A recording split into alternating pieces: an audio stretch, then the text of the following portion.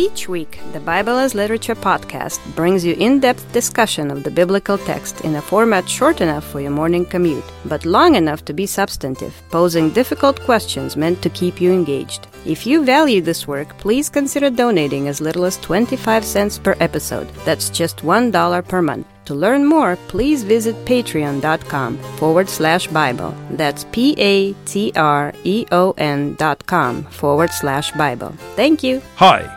This is Father Marc Boulos with the Bible as Literature podcast. We Americans love it when it's about us. We just love it. Until we are sitting with Jesus in the Middle East, eating with our hands, and Jesus says, "It's the guy sitting with me, eating with his hands." Which guy, Jesus? Richard and I discuss the Gospel of Matthew, chapter 26, verses 20 to 25. You're listening to the Bible as Literature.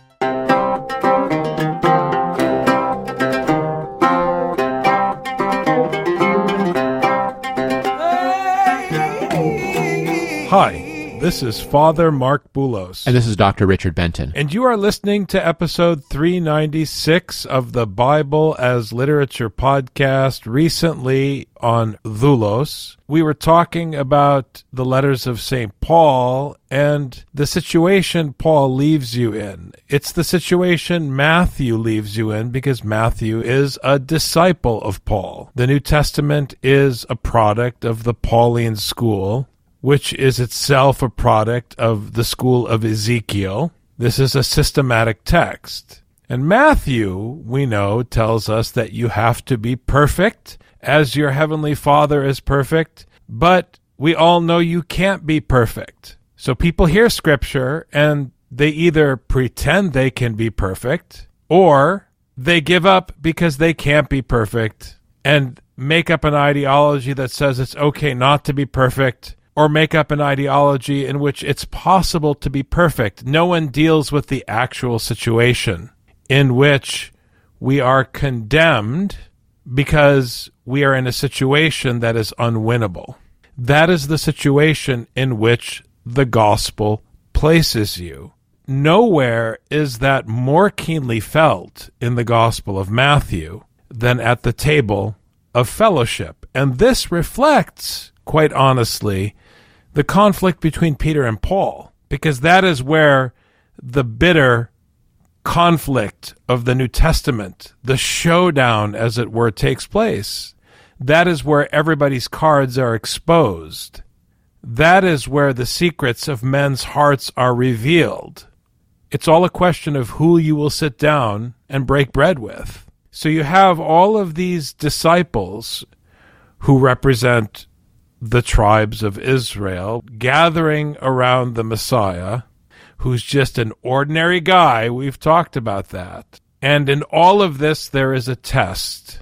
Will they be faithful to the words that the Father of Jesus has handed down to them to obey? Will they be faithful? Will they trust in those words, or will they betray those words? No matter what the outcome is, they're all still going to sit together at table. It's the problem we face every Sunday when we gather for table fellowship symbolically. It's the problem we face at the cafeteria when we sit down with our coworkers to have a meal, because we break bread together, and at the same time we are betraying each other and stabbing each other in the back by our conduct constantly. I've been working with a lot of people in India. They're fantastic colleagues because they're very accountable, they work hard, and they're good at communicating, and they're very polite. And one time it was very touching because it was during COVID and one of the members of the team was getting married. And so she shared with the entire team the YouTube link to the live wedding, and we could all watch the wedding as it was happening. And it was very kind of her, and it showed a way that she was very open to breaking bread with us, even though we're in the United States and she's in southern India.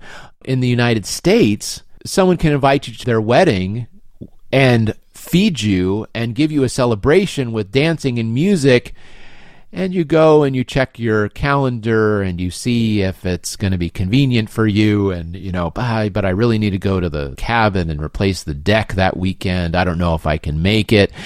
I was moved at how table fellowship was just a part of everyday life with my Indian colleague compared to what, my actual neighbors, physical neighbors in the United States that they don't share. Like you said, this is where your heart is revealed. Who are you open to? Who are you willing to sit with? And for Paul, obviously, this is a big deal. If anyone's read Galatians before, you know who you're willing to sit with does reveal your heart.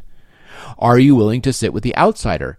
Here we are in chapter 26 of Matthew, and I'm not going to forget, and I'm not going to let our listeners forget, that the end of 25 was that you don't just share the table with the hungry, the naked, the poor, the unclothed, the sick, the prisoner.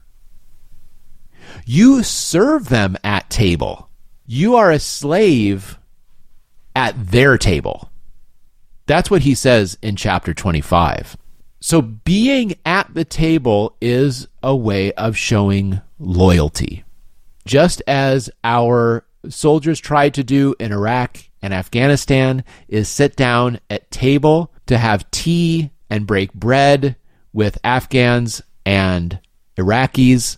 Ultimately, the Americans showed that they weren't loyal and that they were ready to leave and that they aren't going to be formed by the experience at the table. This matters more than Americans, I think, realize because, we live in a world where you can eat in your car. You don't even need a table. We can eat on our laps at a party without a table. Our colleague Nikolai Roddy told a story about when he was driving around Omaha, Nebraska, and he had a colleague visiting from Palestine. And this Palestinian saw Nebraskans driving around drinking coffee in their car, and he thought it was hilarious. People drinking coffee by themselves was hilarious to them because coffee is something you drink to celebrate, to share a table, to break bread together. That was an intimate part of their lives. Drinking coffee with somebody is something you do for that fellowship. When I lived in Morocco, it was before cell phones. If you wanted to find your friend, you would go to the cafe where they hung out. And you would ask anyone at that cafe, where's Muhammad? And they say, he came by earlier and then he left. Tell him that you were looking for him. And your friend Muhammad would find out. It's like the cafe you would go to was like your brothers and your cousins because you broke bread with them. I know, Father, you and I try to instill the podcast with some of this culture that's foreign to Americans today. It used to not be foreign to us, but it is today because of our highly individualistic society.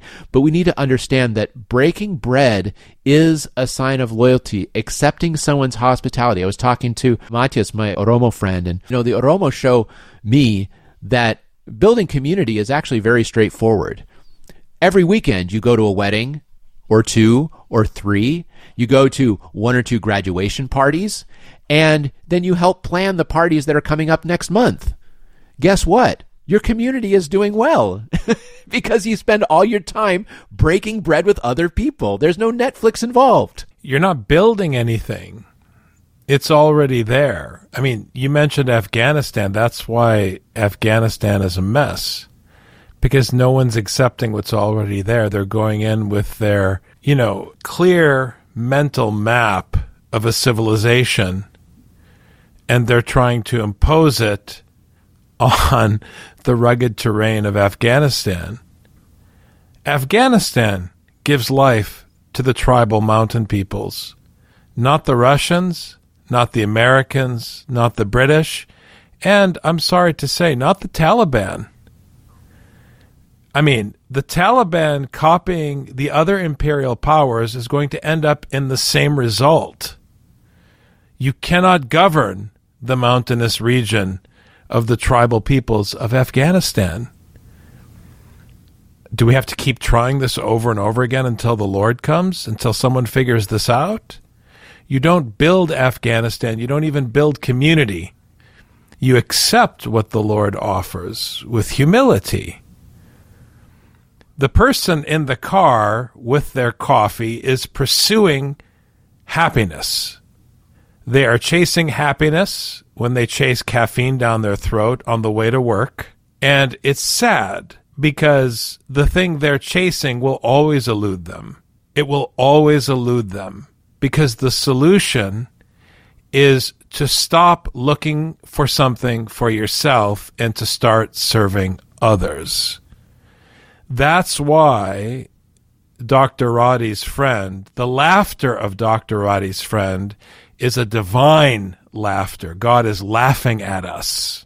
Why would you imagine that drinking coffee alone in your vehicle would be of any value? Why not teach your children to serve coffee to guests? Because in doing so, your children will learn duty and service and humility, and you will build a relationship with someone else, and you will think about something other than yourself. But those people other than yourself are already there. There's nothing to build. I want to keep coming back to that point, Richard, because just in the way that we speak in this country, building community, how can you build what the Lord has provided? It's hubris. We can't talk this way. You don't build community. You know who builds community? Colonists build community. The Native Americans didn't build community. That's the key point. Now, when evening came, Jesus was reclining at the table with the 12 disciples. So we've already set the stage in our preamble to this passage. We're talking about the Passover meal, but we've got the 12 disciples, the 12 students of Jesus. We have this metaphor of the Messiah with the 12 tribes gathered around the table of fellowship. If you read just a few verses ahead, you know it's a Eucharistic metaphor. We'll come to that in next week's episode. You also know that we're going to be dealing with the question of betrayal. So already in this moment, we're in a situation where perfection is being demanded of everyone gathered around the teacher. And it's not clear that only one of them is going to fall short. So we're stuck with a table fellowship marred by betrayal. I love the example you gave. It's fabulous. Because we Americans feel good about ourselves when we see the nice, young American soldier taking a selfie with his arm around someone from Afghanistan. Look how much we love the children of Afghanistan. Or look how close we work with these tribal leaders in Afghanistan. You see, we're all friends. We care about them. But it's not real. It's fake. Please don't give me a lesson in psychology about me not being allowed to judge their feelings, because their feelings and 50 cents will not pay for the cups of coffee required to solve the current problems. It's not a question of people's genuine feelings. I don't even know why you have to say genuine. It's either a feeling or it's not a feeling. It doesn't amount to anything. What matters is what's happening. That's why you can't govern Afghanistan, because you're too busy trying to figure out what you think instead of understanding what Afghanistan is. Just listen to what we're saying. You comfort yourself because the selfie of the American soldier holding hands with Afghani children is comforting, but it's not true. It's not table fellowship. And now we have the evidence that it's not table fellowship. That's how judgment works. That's why no one can judge in Matthew before the time. Because if you look at the selfie, you think, oh, the Americans are so loving and caring. You have to wait until the Lord comes, and then we'll see where the love is and where the love is missing. This dinner feels suspicious to the American because it feels like a loyalty test. That's because in this culture, in this time, and in most cultures, and at most times, any time you sat down with somebody, it was a loyalty test because you were sharing your resources with somebody else, and you brought them inside your house. Anything could happen at this point. And if we read ancient Greek literature, Hospitality was the virtue, and we even see it in the problem of Sodom. The problem of Sodom, according to Ezekiel, is that they didn't show hospitality to the stranger. They abused the stranger and his concubine. We have a dinner where you show up, and it's not just about taking, having a bite to eat, and then moving on to your next party like we do on graduation parties among Americans in the suburbs, but you show loyalty to the one who showed kindness to you. You owe them something. You do owe them something. If nobody owes anything to anyone, you don't have community. You don't. Here, I think there's an interesting ambiguity in the manuscripts, because it says that the disciples did as Jesus told them to do. They made ready the Passover. But then in verse 20, it says that he sat down with the 12. Only some manuscripts include disciples after the 12. And I think that's interesting because it makes it broader. Jesus sat down with the heads of Israel, and let's see what happens. It doesn't emphasize the fact that they are his disciples, although that's perfectly logical to supply here, and we see that it is in plenty of the manuscripts. But I think it's interesting if we take that other option about what was being conveyed, and it's a broader picture. Usually the disciples are just a gang of people. We don't know how many people are there. We don't know if they're men. We don't know if they're women. We don't know if they're young. We don't know if they're old. It just says the crowds, the disciples. But here it says the 12. Like you said, it emphasizes the heads of Israel are now sitting down with the heir to the throne of Israel, and now they're going to have a meal to show who's loyal to whom. As they were eating, he said, "Truly I say to you, that one of you will betray me." We've commented on this in the past, that it's interesting he doesn't name specifically who will betray him. And he mentions the betrayal while they're eating. Eating is a really, really sacred human act. Eating can be an act of utter selfishness and self-service, or it can be an act of fellowship. There's so much ritual surrounding food. Who gets to eat first? Where people get to sit? Who provides the food? Making sure that the children eat while the father speaks, because the father is providing the meal. Not, I need to get my food so I can eat. So the disciples always seem to be preoccupied with food, and here Jesus waits till they're stuffing their faces before he points out that one of them is going to betray him.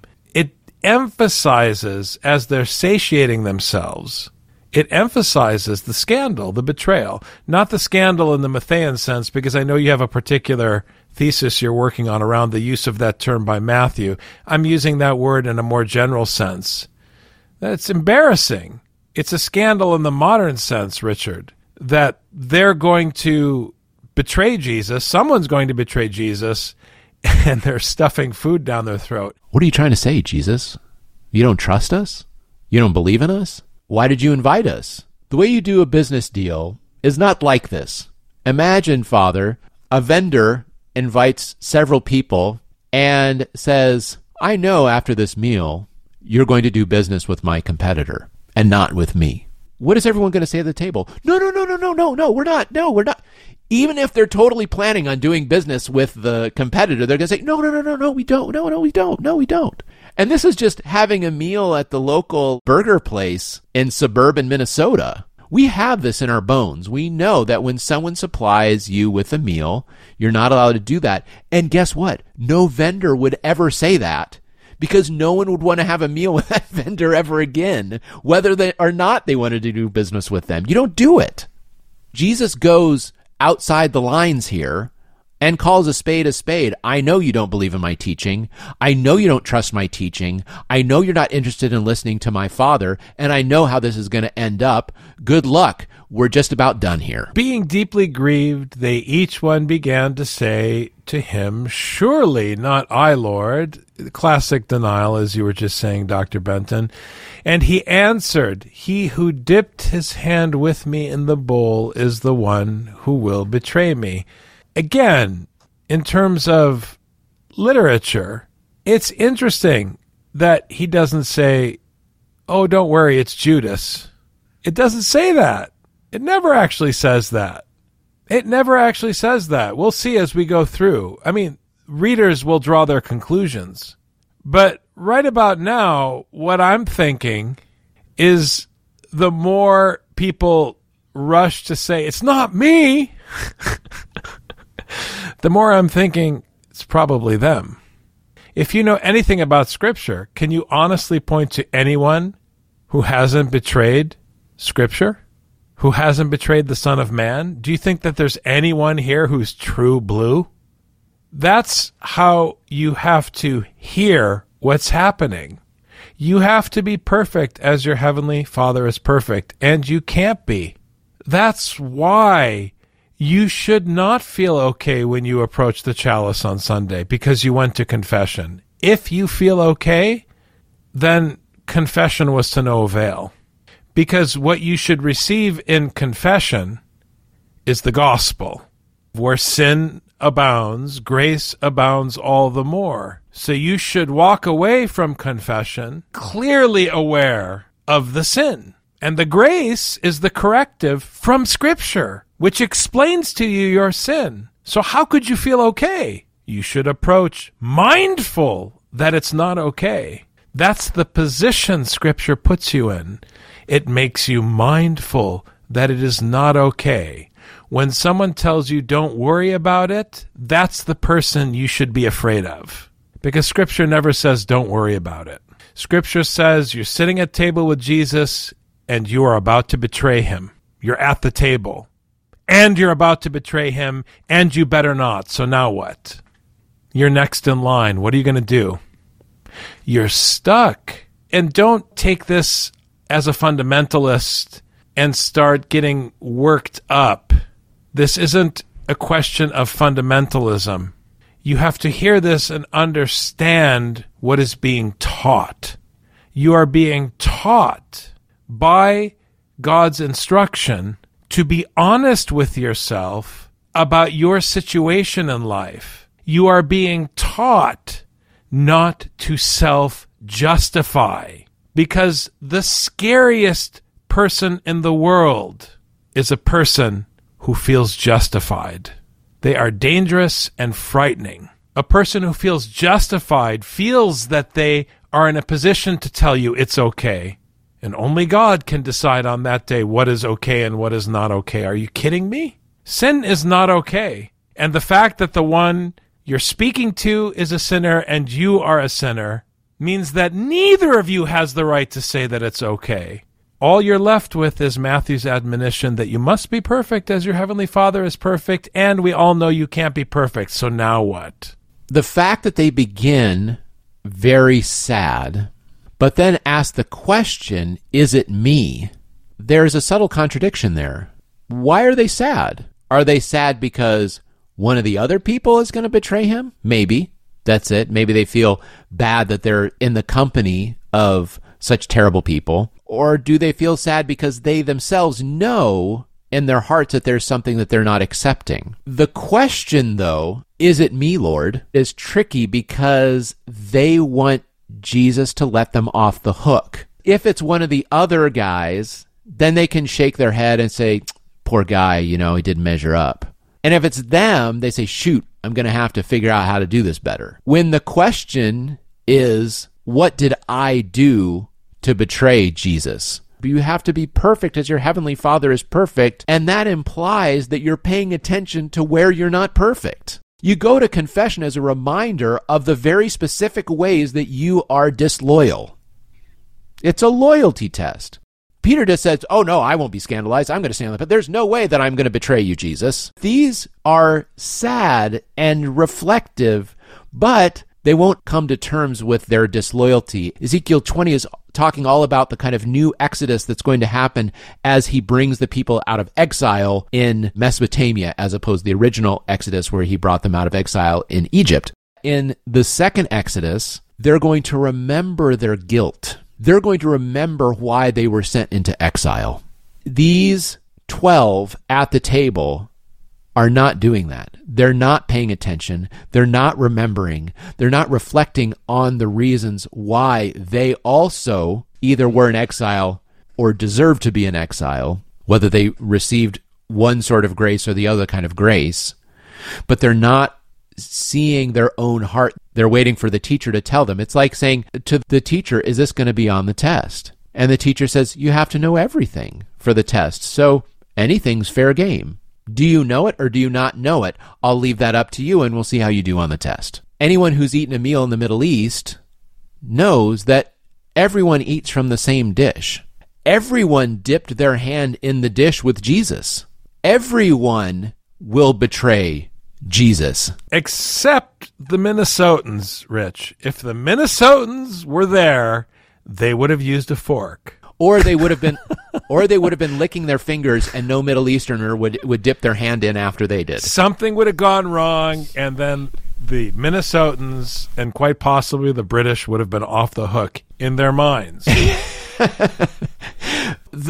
We already want to take, like you said earlier, Father, we want to take the end of the story and read it in. He didn't say that Judas is going to betray me. He says the one who dips his hand in with me, which is all of them. He's saying none of you are loyal. None of you are loyal. We don't hear this in verse 23 because we automatically jump to 25. But 23 is saying they are all disloyal. None of you are loyal. So you're asking, is it me? He says, look, if you're at this meal, if you're eating, then the answer is yes, it is you. The Son of Man, who I'm very proud, like the rest of us, eats with his hands, is to go just as it is written of him, but woe to that man by whom the Son of Man is betrayed. It would have been good for that man if he had not been born. Ominous, uncomfortable. If Jesus is saying it's the guy who dipped his hand in the plate at a table with no forks and no napkins and one plate. And they were all eating. Are you kidding me? Are you kidding me? That is such an unpleasant statement. I love that line in Basil's liturgy, and I say it as slowly and clearly as possible every year. For we have done nothing good upon the earth. I love that statement. It's so clear and so beautiful. It functions the same way as Jesus' statement here. Whoever dipped their hand in this plate that we all have our hands in, you're the betrayer. Whoever is here, gathered in the church, be it known, we have done nothing good upon the earth. Just be aware of that before you approach the chalice. In case you feel justified, we've accomplished nothing. We haven't obeyed the Lord's commandment, and we've borne no fruit. That is pure Scripture. Ezekiel 20, starting in verse 42, and ye shall know that I am the Lord when I shall bring you into the land of Israel, into the country for which I lifted up my hand to give it to your fathers. So this is talking about the new Exodus, bringing them into the land. And there shall you remember your ways and all your doings wherein ye have been defiled, and ye shall loathe yourselves in your own sight for all your evils that ye have committed. You go into the land, but the difference between this and the first Exodus is you're going to remember precisely what you did. It's not like, did I do something wrong that I should remember? No, you know what you should remember, and you're not going to forget it. And ye shall know that I am the Lord when I have wrought with you for my name's sake, not according to your wicked ways, nor according to your corrupt doings, O ye house of Israel, saith the Lord God. Because of what you did, the Lord should have eliminated you entirely and not brought you into the land. Because the Lord wants the nations to respect his name, he shows that he can take something out of this ragtag group of good-for-nothings and make a people out of them. And this is what is happening when Jesus is sitting with the 12. And I'm going to say the 12 on purpose here because I want to say that it parallels this recreation of Israel, knowing that all of you betrayed me.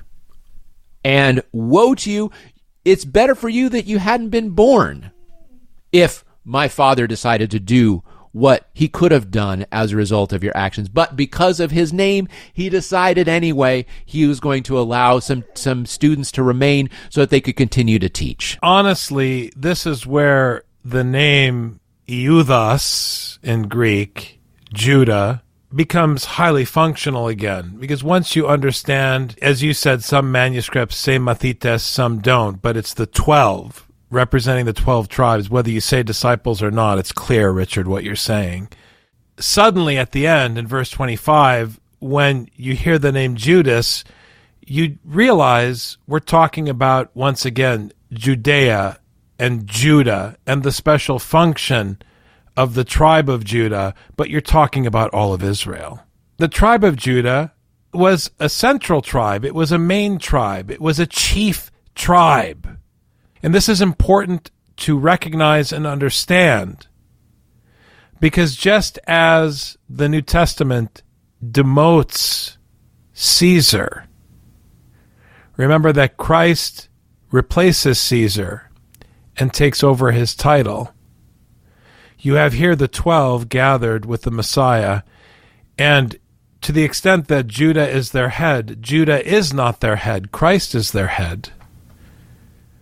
And Judah, their former so-called chief tribe, as it were, is the representative or the face of the betrayal of Jesus by the 12. So Judah becomes the symbol of the tribes, complete betrayal of the Messiah. Now, in John, it's a different story. We're talking about Matthew. Specifically in Matthew, every last one of them is party to the betrayal. It's not a question of historicity or who's guilty. It's a question of what the author is trying to say. They all ask the same question, is it me? The only slight difference is that the general response is it me, Lord, Kyrie, but Judas is it me, Rabbi? He says it in Hebrew or Aramaic, either one. It's the same word in both languages. And so when he asks, he refers to this aspect of Jesus as the teacher. That's the only difference. Judas, we know, is betraying him by accepting money in order to turn him over. But we also know that the other ones betrayed him for free. We're going to find out how they all just left him and betrayed him and left him to the Romans without getting any silver from the chief priests. As you said, Father, no one is good at this table. Thanks very much, Dr. Benton. Thank you, Father. You've just heard the Bible as literature. Thanks for listening. The Bible as Literature is a production of the Ephesus School Network.